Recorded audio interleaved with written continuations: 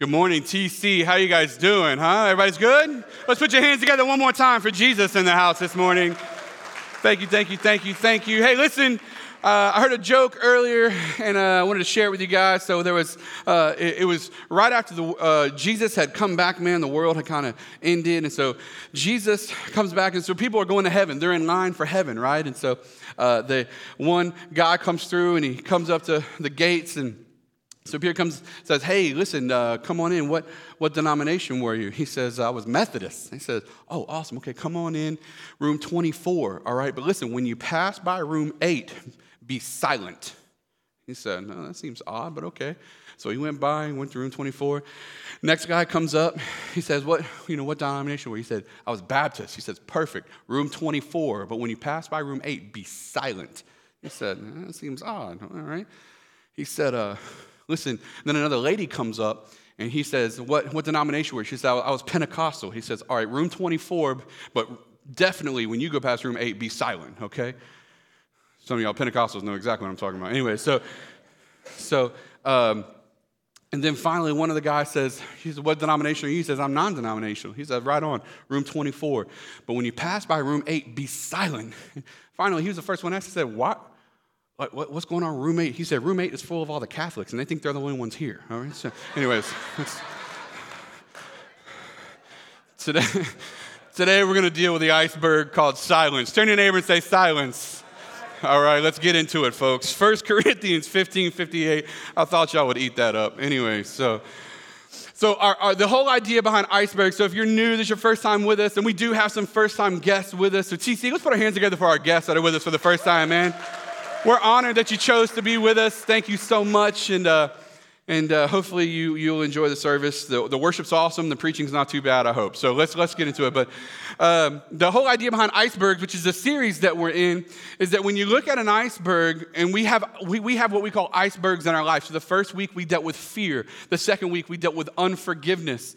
Last week we dealt with vanity, which was the counteractor to peace in our life. We need more peace in our life to calm our restlessness, and Jesus provides that.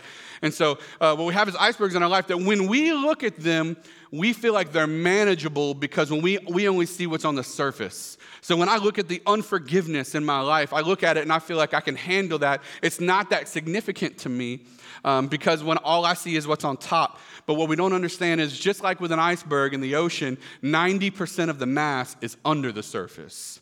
And if we don't deal with what's under the surface, we'll never get rid of what's on top of the surface.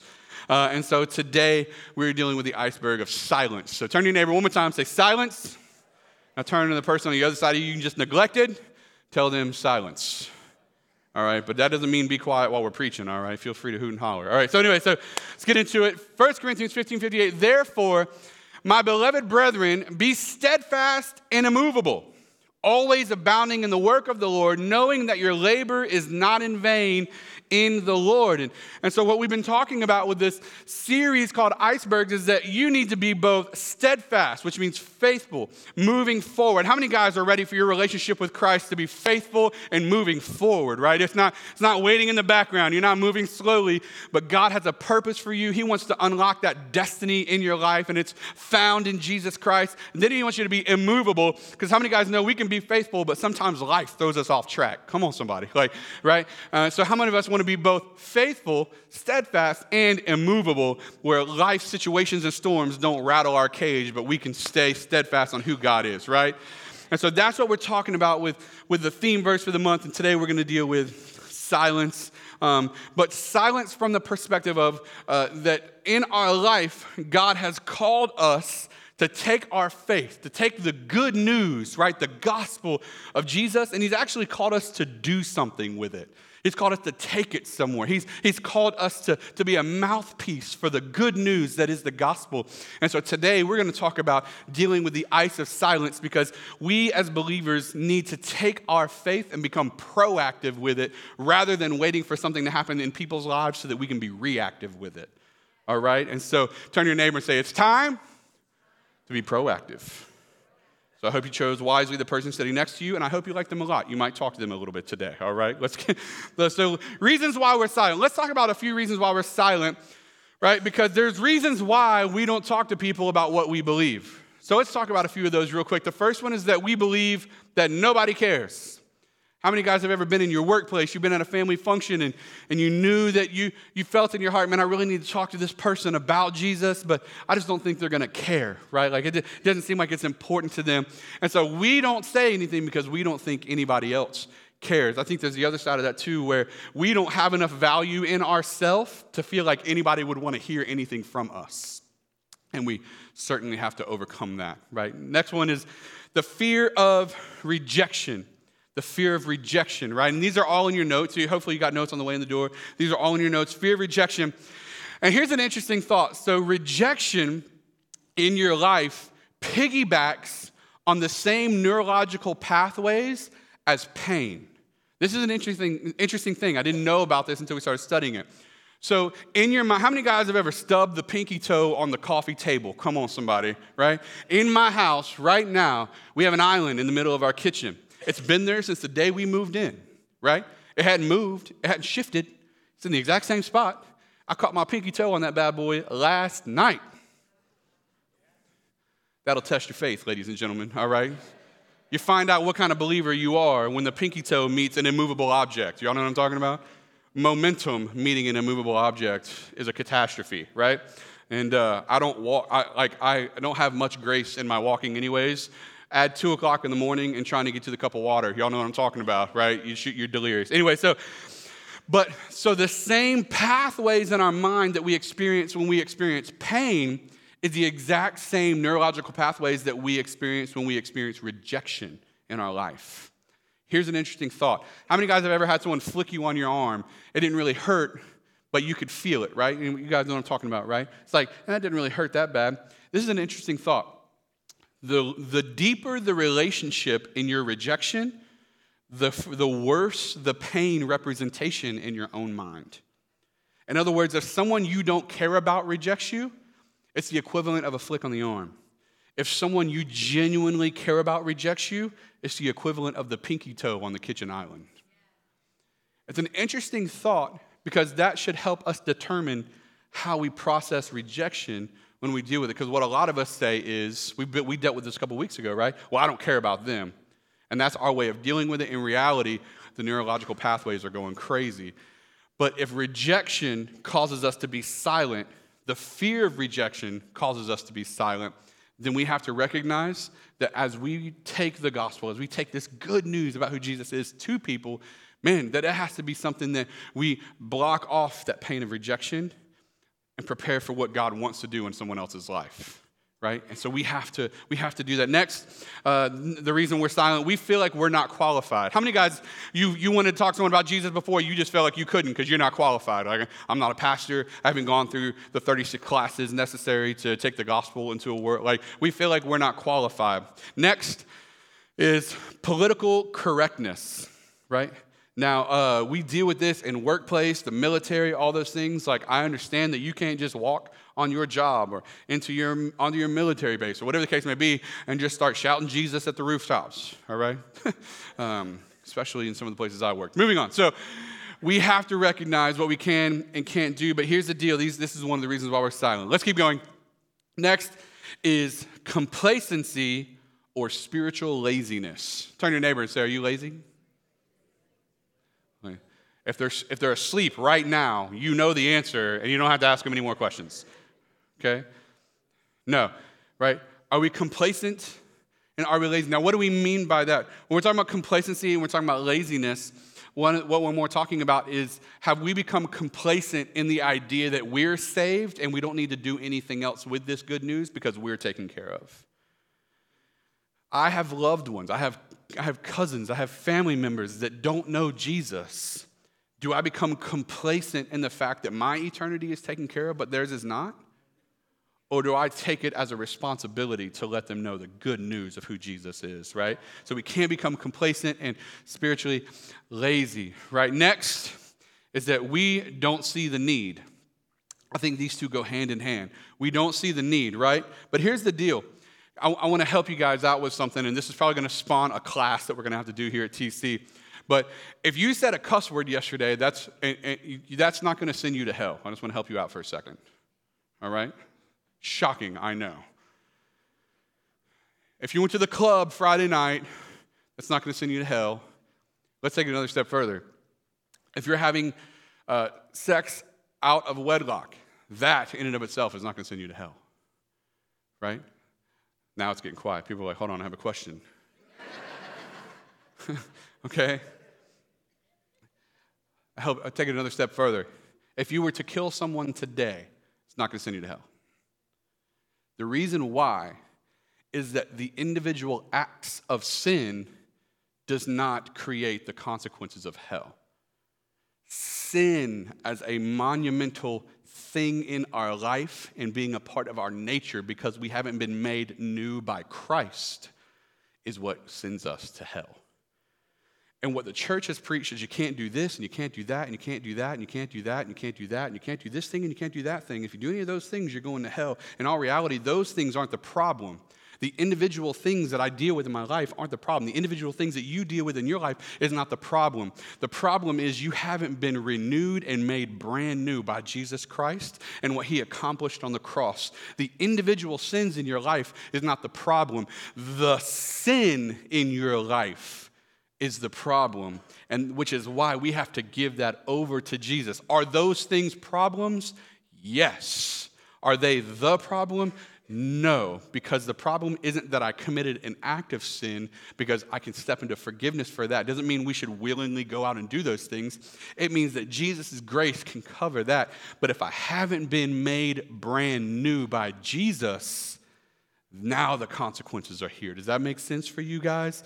In other words, we have to be made, 2 Corinthians 5:17 has to come to light to us that we have to become a brand new creation. The old things are passed away and all things have become new. That we don't even want to dabble into the things of this world. We want to do Colossians 3 and set our minds on Christ. We want to be put away with the old things so that we can be fixed on the new things. It's not the individual things along the journey that get us in trouble. It's whether or not we've dealt with this mass of sin in our life that can get us in trouble. And if you've dealt with the mass, then we get to move forward in dealing with the small things. The problem is people try to deal with the small things, but they never deal with the mass.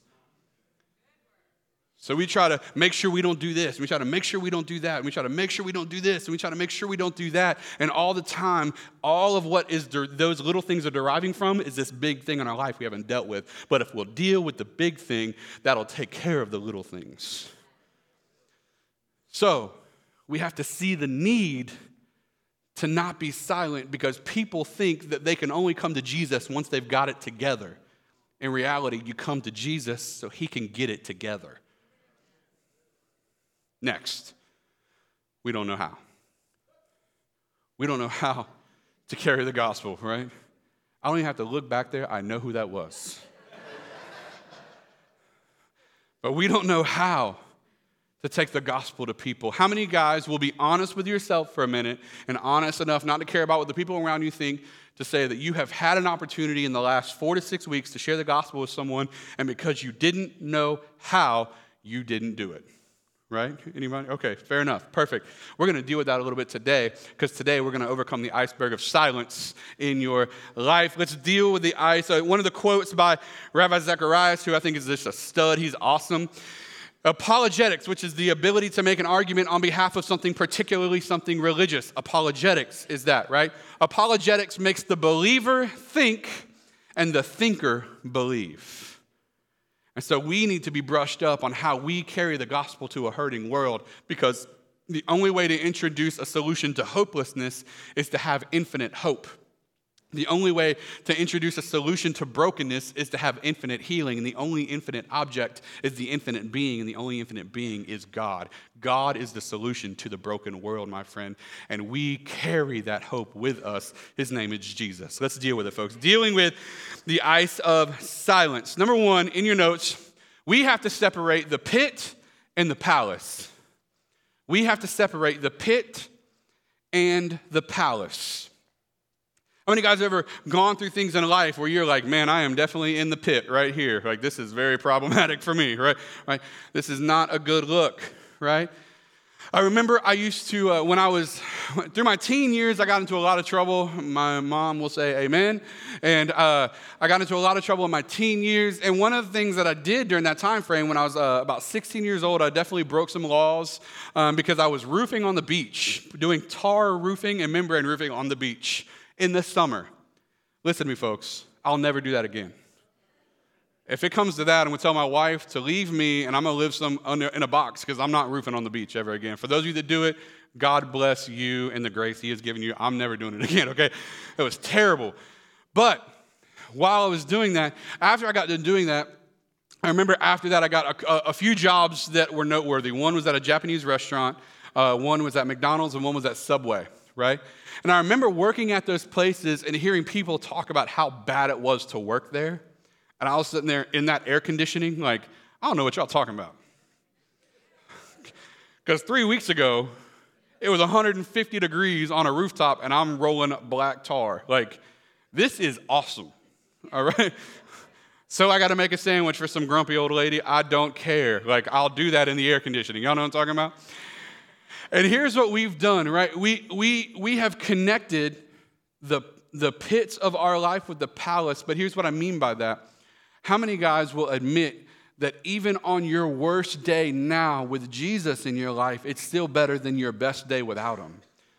That the pit that you could get into now is still far better than the palace you could have been in then. Like when God gets to come into your life, when he comes in and he does that 2 Corinthians 5:17, where he makes all things new, that new person full of hope, full of faith, full of belief, full of healing, full of restoration, full of everything that God, full of joy, peace, righteousness, self-control, gentleness. As we become full of all of those things, man, we get to step into this amazing belief that God is more than enough to supply my every need. He wants me to live in abundance. I'm not talking about with money. I'm talking about with joy. I'm talking about with peace. And when we get to live in that, we get to step into the idea that it doesn't matter how bad it gets today, it's still far better than it ever was before.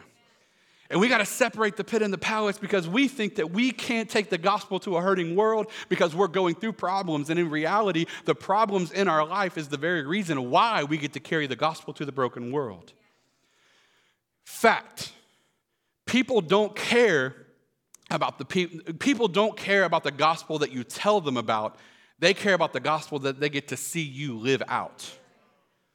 In other words, we think that we can't tell people about Jesus until we get through the season of pain in our life. In reality, the season of pain in our life is what proves our faith in Jesus. How many guys ever had someone try to sell you something they didn't believe in? Right?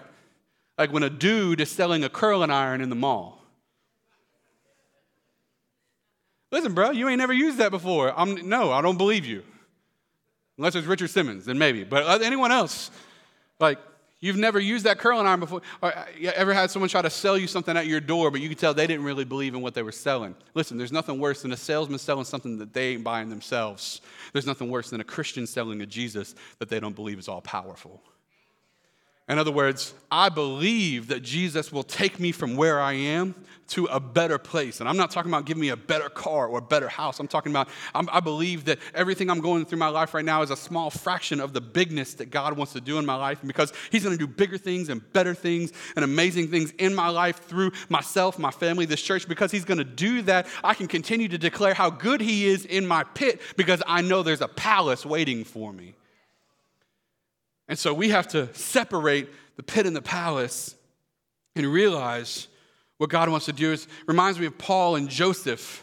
So you remember Joseph got thrown in the pit, and through the whole story, maybe you haven't heard that story, he got thrown, his brothers threw him in a pit, got sold into slavery, got accused of rape, which he never did, got thrown into prison. And I mean, this dude is going through it all, right? And in prison, here's the thing that I think we need to understand as believers. We understand the difference between Paul and Joseph. Because when Joseph got thrown in the prison and his life wasn't going the way he thought it should have been going, all he did was talk about how he didn't deserve this. And I think that's most of us, right? How many guys would admit, like, man, that's me. Like when life ain't going my way, I just talk about how bad it is. I think we need to be more like Paul. Paul gets thrown in prison unjustly. He's like, listen, you can throw me in prison. I'm going to get this whole prison saved.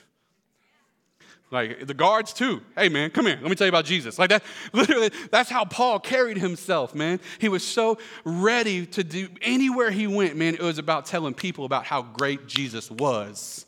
And in our life, we have to recognize that even in our pit is the time to declare Jesus so that when we get to our palace, we were faithful along the way. So we have to separate the pit from the palace. Number 2, we need to recognize the depth of mercy and the height of grace. We need to recognize the depth of mercy and the height of grace. We need to remember what Jesus has done for you, what he's done for me. We have to remember, because as we remember who Jesus is in our life, it motivates us to tell people about who Jesus can be in their life. And so we get to carry that. Here's the deal. Jesus didn't just save us from a bad life on earth. He saved us from an eternity in hell. And I wrote down a few things that we tend to view life through, but I want to show you the actuality of who Jesus is. So he didn't just eliminate the consequences of our sin. He justified us, which means he made us brand new. He didn't just make us not guilty. He made us innocent. He didn't just make us not dirty. He made us clean, right? He didn't just take us out of bondage. He actually made us heirs to the throne. He didn't just bring us to the palace, but he gave us a robe. He didn't just give us a robe, but he gave us a room. He didn't just give us a room, but he gave us a mansion. He's not just taking people who are broken and putting them back together. He's taking people who are lost and who are orphans, and he's making them royalty in the kingdom of heaven. When you step into who Jesus is, he doesn't just take away the bad stuff. He makes you royalty to the kingdom in eternity. How amazing is that we're not just talking about the depth of mercy, we get to talk about the height of grace. You see, what you have to understand is that God went down to where we were to extend an arm of mercy, right? Psalms 18:35 says this: "You give me your shield of victory, and your right hand sustains me." This is the part that I want you to see. "You stoop down to make me great." Which means Jesus didn't wait for us to get it together so that we could come to him. He stooped low to pick us up. Because I don't know about you guys, God didn't find me in the Apple store of life. I wasn't sitting next to the shiny objects, okay? And even if some of us were next to the shiny objects, we were actually like refurbs. We were all busted up inside, but on the outside we looked good. Can we be real for a second? Jesus had to transform my life. So there was a necessity for mercy. I want to break down mercy and grace for you for just a second. Mercy is not receiving what you deserve. I remember when I was little, my sister collected those porcelain dolls. You ever seen those creepy things? All right. She collected porcelain dolls. And they were worth like a lot of money. I remember I broke one time. I was really young. I was like 5. I broke one, and I was terrified. Right? My dad's gonna kill me. It's gonna be done. 5 years old. That was all the life I had to live. It was awesome. It's been a good run. Thanks, everyone. You know what I mean? Like that was what I had in my mind. And I remember that my grandma actually replaced it before my dad got home. But not only did she replace it, she actually took me out for ice cream.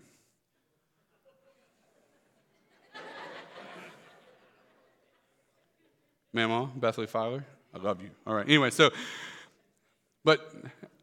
and I think that's a great tangible representation of who Jesus is. See, Jesus didn't just replace the bad in us, but he actually took us to something great. See, in mercy, she didn't punish me for what I had broken. She didn't give me what I deserved by breaking something, but in grace, she even went a step further and gave me what I could never deserve. And Jesus steps in to give us mercy because we deserve hell, but he steps in with mercy not to give that to us, but then he goes a step further and gives us grace, which is to give us what we could never deserve, which is an eternity with him. I don't know about you guys, but that's something worth talking about. So I want to have one of my boys come up here. Juwan, come up here real quick. I want you to help me out for a second. I know, he's talking to Anthony like, this dude right here. Because I want want to show you something. Just stay right there where you're at, brother. I'm going to come to you. This is what most of us think about when we think about Jesus in our life.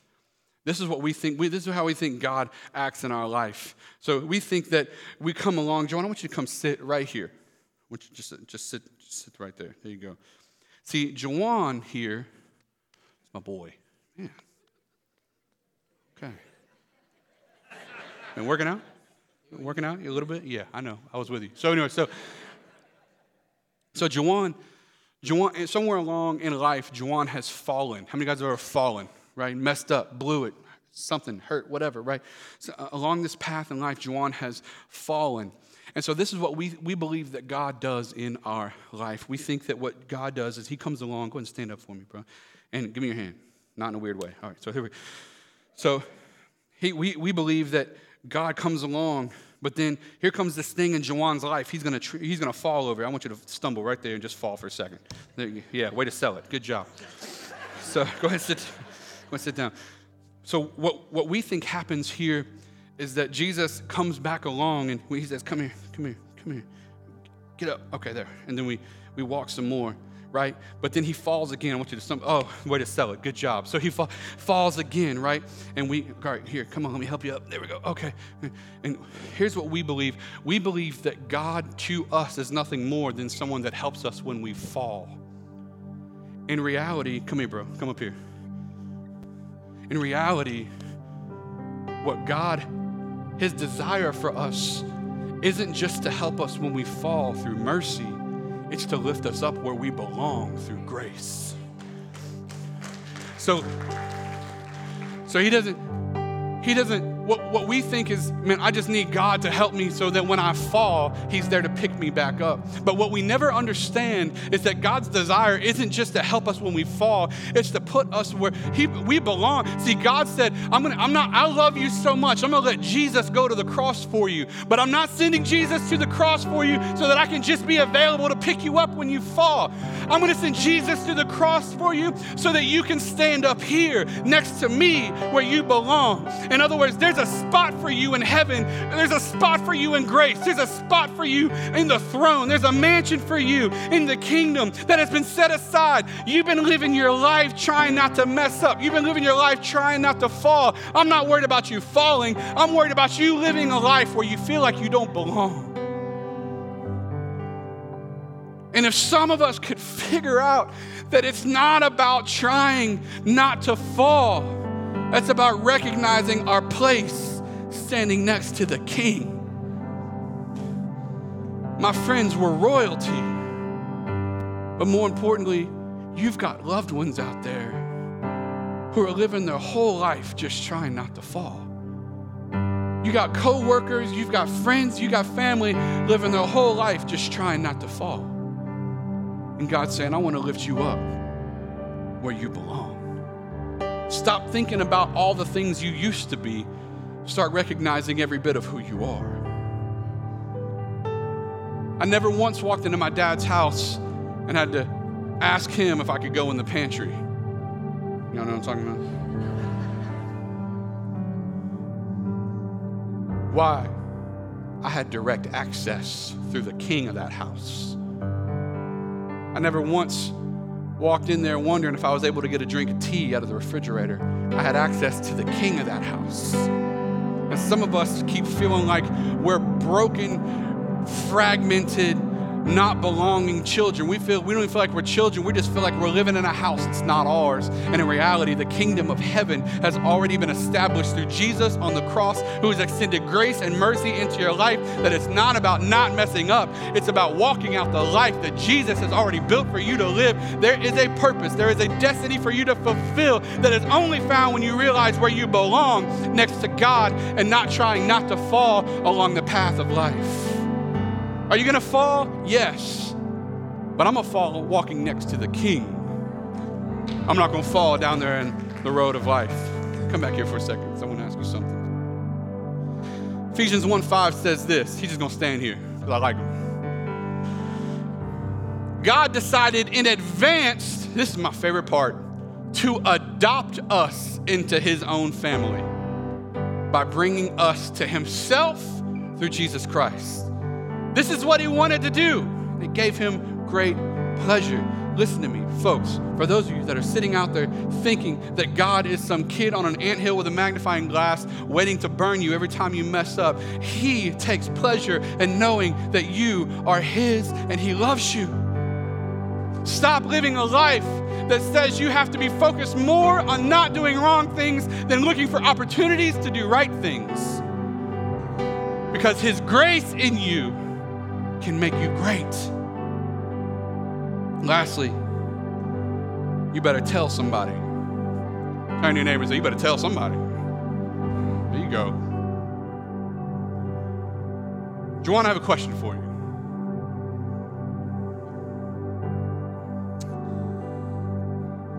Juwan, have you ever eaten at Brick's Pizza?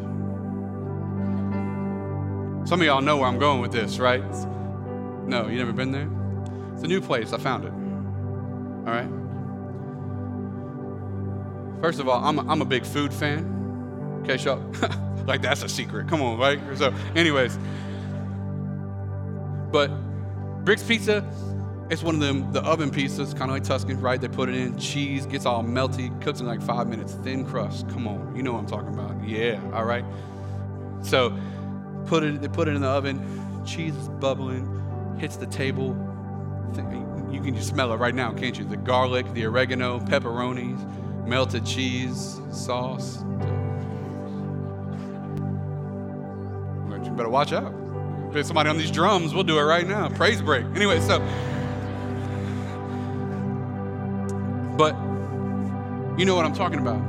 But I've had it. It was amazing. Now, do you feel insulted that you haven't had it? Do you feel upset that I'm talking about a thing you haven't had yet? You feel like I'm judging you because you haven't had Brick's Pizza? No.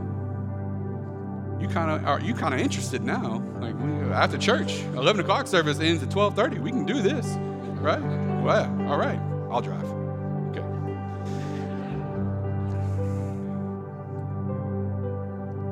Juwan didn't feel judged. He didn't feel like he didn't feel let down that I had this thing that he had. See, some of us think that we need to preach the gospel when in reality, we just need to herald it.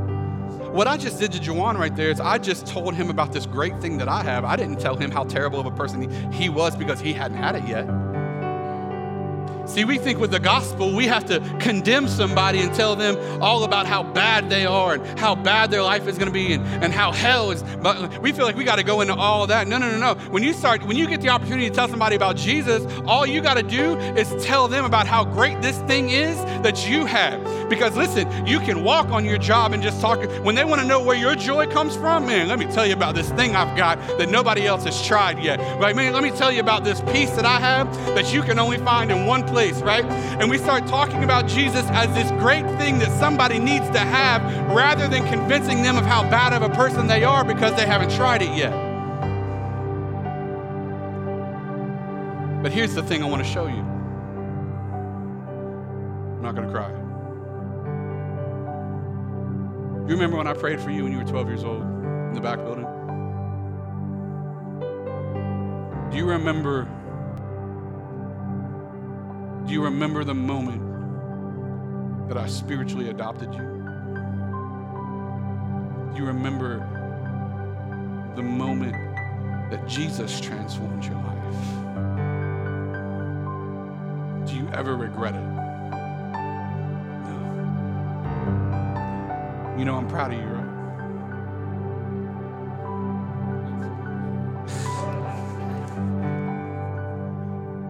You know I'll always be here, right? You know I love you. Let me tell you something.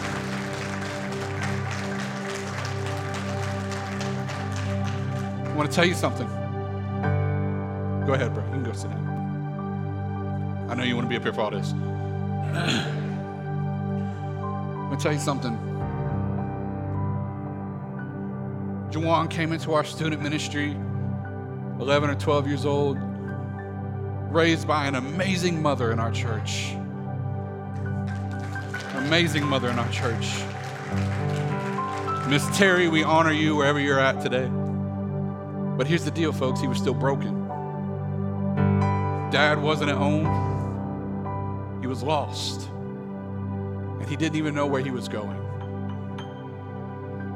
Not just me, a group of men in this church, Anthony, Chris, and so many others stepped into his world and brought him to Jesus and showed him that there's nothing better in this world. See, Jesus was so alive to me that I had to tell somebody. When this young man walked into my student ministry, I put my arm around him and I promised him that I would never leave him, that I'd always be there for him, and that I would always love him. Today, he heads up our security team at Transformation Church, and he's a stud leader right here at TC. Here's the deal. We have to tell somebody because this world is broken. If you don't believe that we have the solution, when I looked at Jawan, I didn't think I could make this amazing difference in his life because I'm awesome. I said, I got to introduce this guy to the only person that can change his heart, that can heal his brokenness, that can save his soul, that can take him from a broken child to an heir, that can adopt him into royalty, that can make him not just a prince, that can make him not just a beggar, but that can make him a king, that everything that Jawan is going to be is found in who Jesus is going to make him. Why? Because mercy and grace is going to follow him all the days of his life, that he is going to be put back together, that he is going to be whole because he's a king. And listen to me, folks. People at your work are living a life in the gutter. They're living a life in the pit, and they don't know how they're going to make it through tomorrow. And the only hope that lasts forever is the hope that is found in Jesus. And the Bible says, beautiful are the feet of those that carry the good news. In other words, he's already blessed you to take the gospel to a world that needs it and introduce them to a Jesus that can transform their life today. You better tell somebody because the world needs hope. Revelation 12:11 says this, and they overcame him, which is the accuser. My last point, we're going to shut this down. How many guys ever felt like the accuser was coming against you, telling you all the lies of what you're not, trying to convince you of how bad you were? You never got saved. You've never been transformed. You're still just worthless. You're still nothing. The accuser has come against you. But they overcame the accuser by the blood of the Lamb. This is my favorite part. And the word of their testimony. How many guys want some joy in your life? Where are we at? Let me take some of that, right? Let me tell you something. Joy is found in victory. Joy comes through the Holy Spirit, and the Holy Spirit comes in your life through the grace of Jesus. Jesus is already victorious because he defeated death, hell, and the grave on the cross. Therefore, your joy comes through the Holy Spirit. Your Holy Spirit is available to you because Jesus is victorious through the cross. Therefore, you have to tell someone about Jesus to claim your victory. So you want more joy in your life? You want more victory in your life? You need to start telling people about who Jesus is in your life. When we declare through our mouth the word of our testimony of how Jesus took us from where we were. He took us from our pit. He took us from our prison. He took us from this place, and he brought us to the palace. He made us a king. He made us an heir to heaven. And when we can finally open our mouth, not preach at people, but herald how great he is in comparison to everything else, when we step into that moment, we grab victory, we grab joy, and we make it our own because we overcome the accuser. We overcome the lies by the word of our testimony. This week, you're going to have an opportunity to engage someone with Jesus Christ. I pray that you don't fail that. We look for every opportunity to show them the hope that is found in Jesus. Let's pray today. If you're in this place, you say, Pastor, I hear what you're preaching today, and I think that's awesome, but the truth is, I don't know Jesus. I don't have a testimony yet because I haven't overcome this thing. Jesus has not brought me into his kingdom. I'm not following him. I don't know him, but I want to. I don't know who he is in my life, but I need to. I'm not saved, but I'd like to be. If that's you today, the good news is when Jesus went to the cross, he didn't die for perfect people. He died to make people perfect. And today, wherever you are, he loves you. He wants to save you. If that's you today, you're sitting in this room, you say, Pastor, I don't know Jesus. I'm not a terrible person, but I don't know him. I want to give my life to Jesus today. I'm not going to embarrass you. I'm not going to point you out. I'm not going to come to you. I want to pray for you. If that's you today, would you just raise your hand right where you sit? I want Jesus to take control of my life. God bless you. God bless you. Amen. Yes, yes, yes. Once you put it up, you can put it right back down. Like I said, I'm not here to embarrass you. We want to pray for you today. Is there anyone else? I want Jesus to take control of my life, Pastor. I want to surrender to him. Here's what we're going to do, folks. We're going to pray together. We're going to pray. And if you pray this prayer, it doesn't make you saved. By putting your faith in Jesus alone, that is what makes you saved. But we're going to pray a prayer together to confess with our mouth what we have believed in our heart, and that Jesus is taking control. And the whole church is going to pray it with you, so you're not praying it by yourself. If you're watching us online, you can pray this prayer with us as well. So let's all pray this together. Say, Dear Jesus, forgive me. Forgive me my sins. Forgive me my wrongs. Make me clean. Make me pure. Make me whole. I believe you died on the cross, and I believe that you rose 3 days later. Through your life, through your death, and through your resurrection, I can be saved. So I thank you. I want to follow you for the rest of my life. In Jesus' name, amen. Amen. Church, put your hands together for all those that prayed that perhaps for the very first time.